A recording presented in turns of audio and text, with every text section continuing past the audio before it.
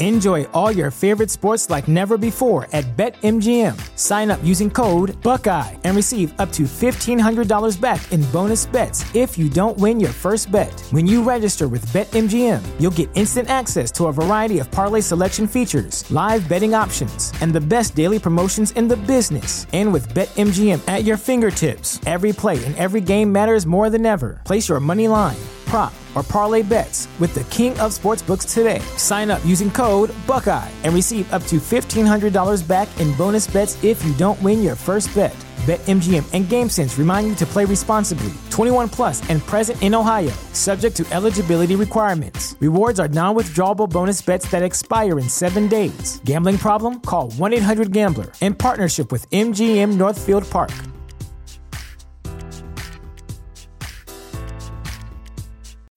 When you need mealtime inspiration, it's worth shopping Kroger, where you'll find over 30,000 mouth-watering choices that excite your inner foodie. And no matter what tasty choice you make, you'll enjoy our everyday low prices, plus extra ways to save, like digital coupons worth over $600 each week. You can also save up to $1 off per gallon at the pump with fuel points. More savings and more inspiring flavors make shopping Kroger worth it every time. Kroger, fresh for everyone. Fuel restrictions apply.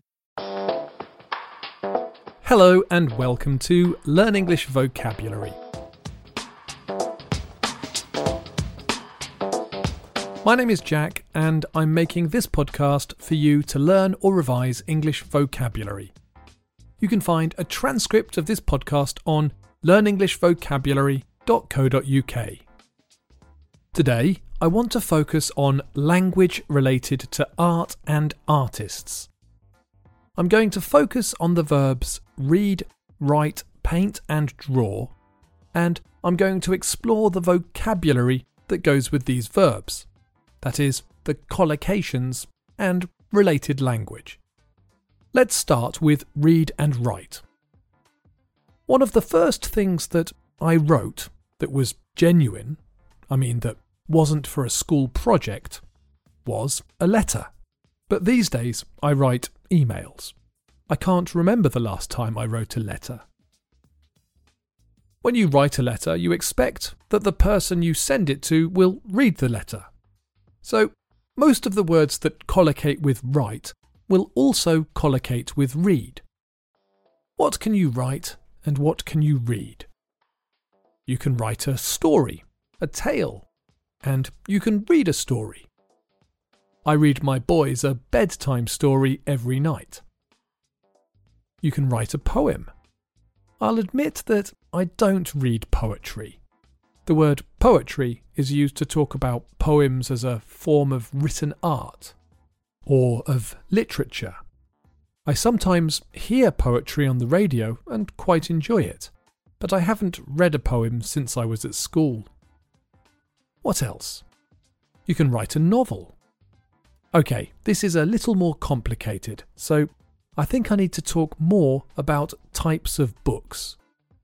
When you go into a bookshop in the UK, often the books are divided into 2 sections.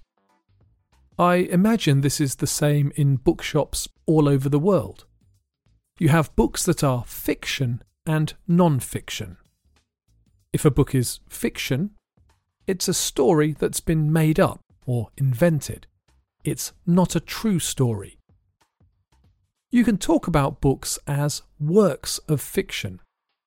Charles Dickens wrote many works of fiction. Oliver Twist is a work of fiction. You can use the adjective form fictitious, but it's not common. Another word for a work of fiction is a novel. You might hear someone ask, "Have you read the latest John le Carré novel?" Other works of fiction include short stories. These are often published in magazines first, and then published in collections. I love J.G. Ballard's short stories. He wrote a collection of stories called News from the Sun, which was brilliant. In the non-fiction section, you find travel books, self-help books, and biographies, stories about the lives of famous people. Autobiographies are a type of biography that's written by the same person they're about, The last autobiography I read was Michelle Obama's. Okay, so you can write a novel and you can write an autobiography. Often novels are divided into chapters, so I suppose you can write a chapter. The author has just started writing the final chapter of her new novel. William Shakespeare was a writer, but he didn't write novels. He wrote plays. Plays are the words and directions for a production in the theatre. People who write plays are called playwrights. This is an interesting word because it's spelt play, P-L-A-Y, as you'd expect, and then write, W-R-I-G-H-T, and not W-R-I-T-E, the verb to write.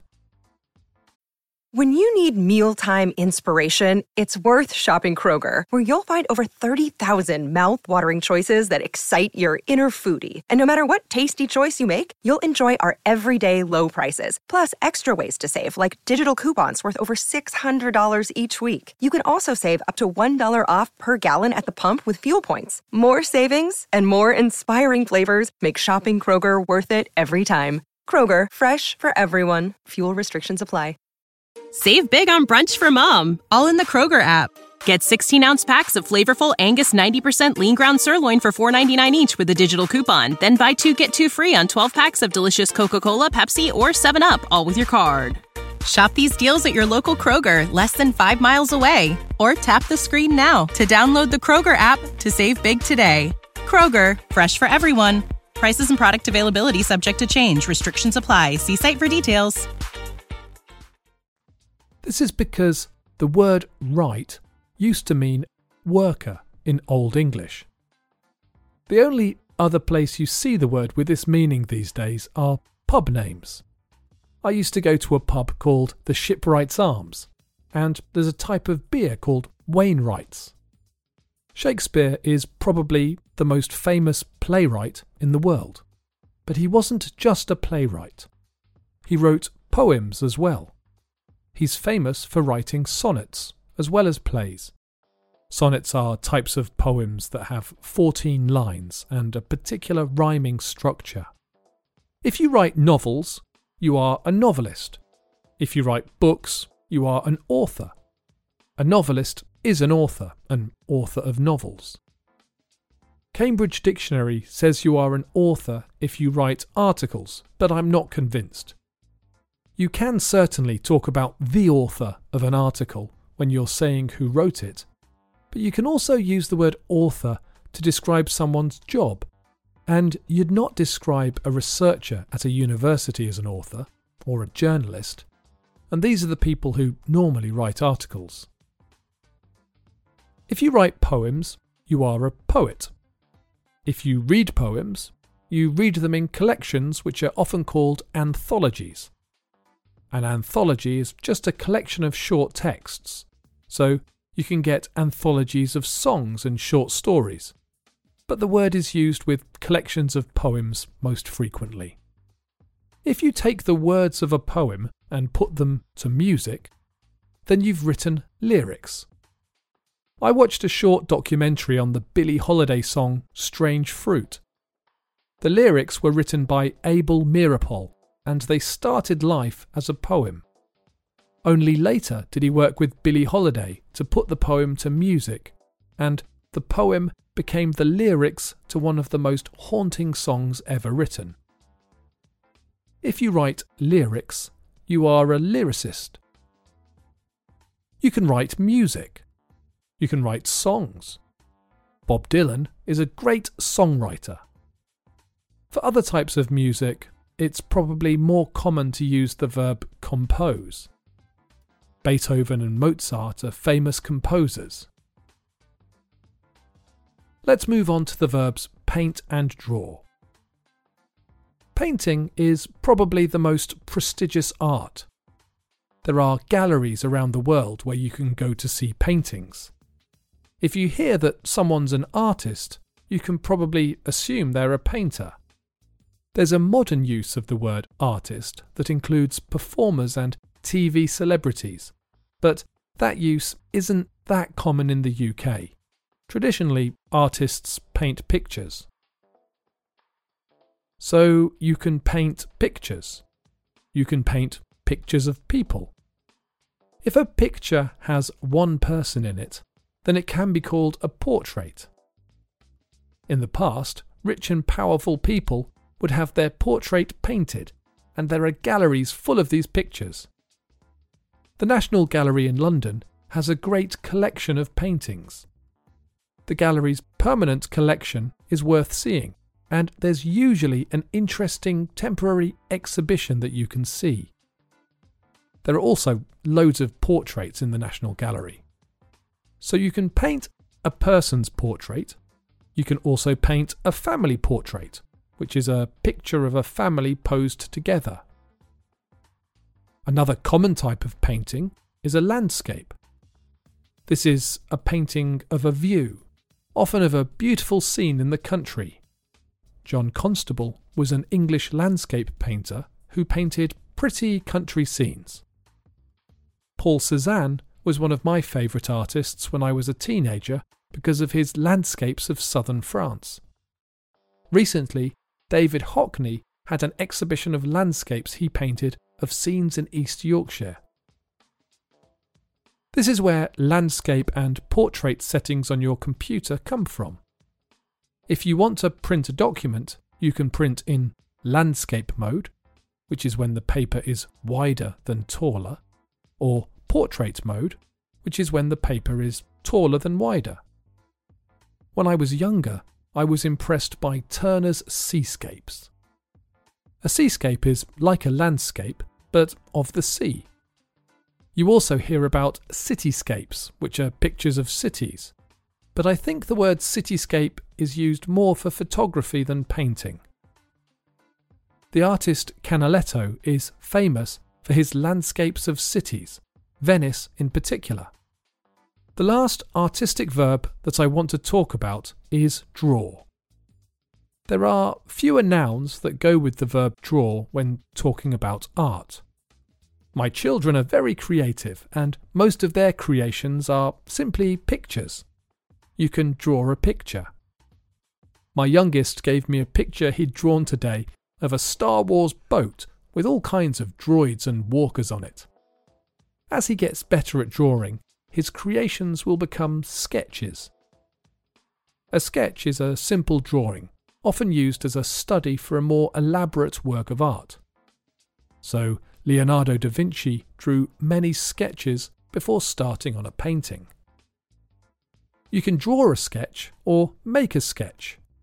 I think you could even say, I'm going to do a quick sketch. But more simply, you can use the word sketch as a verb. I'm going to sketch the scene. Okay, I've looked at loads of creative collocations with the verbs read and write and paint and draw, and I've explored plenty of vocabulary related to art and artists. I'll create some activities and a lesson to go with this podcast for the Speaking Club members on the Learn English Vocabulary website. I hope you have enjoyed this podcast. I do love reading your comments, so please leave me a comment on the site or a rating or a review on Apple Podcasts. I love to hear from you and any comments or suggestions you have. If there are any topics or songs or scenes from a film that you'd like me to talk about, or anything else you'd like to hear, I would be delighted to make a podcast for you. So please visit learnenglishvocabulary.co.uk and say hello. Thanks for listening.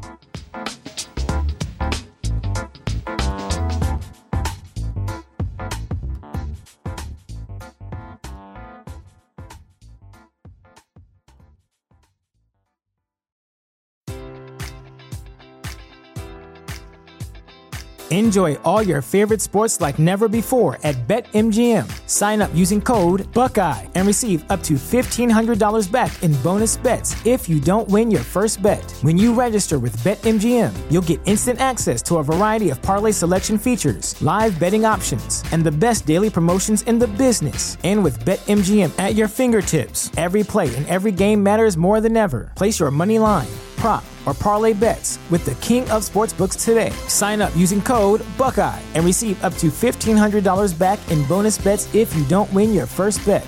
BetMGM and GameSense remind you to play responsibly. 21 plus and present in Ohio, subject to eligibility requirements. Rewards are non-withdrawable bonus bets that expire in 7 days. Gambling problem? Call 1-800-GAMBLER. In partnership with MGM Northfield Park.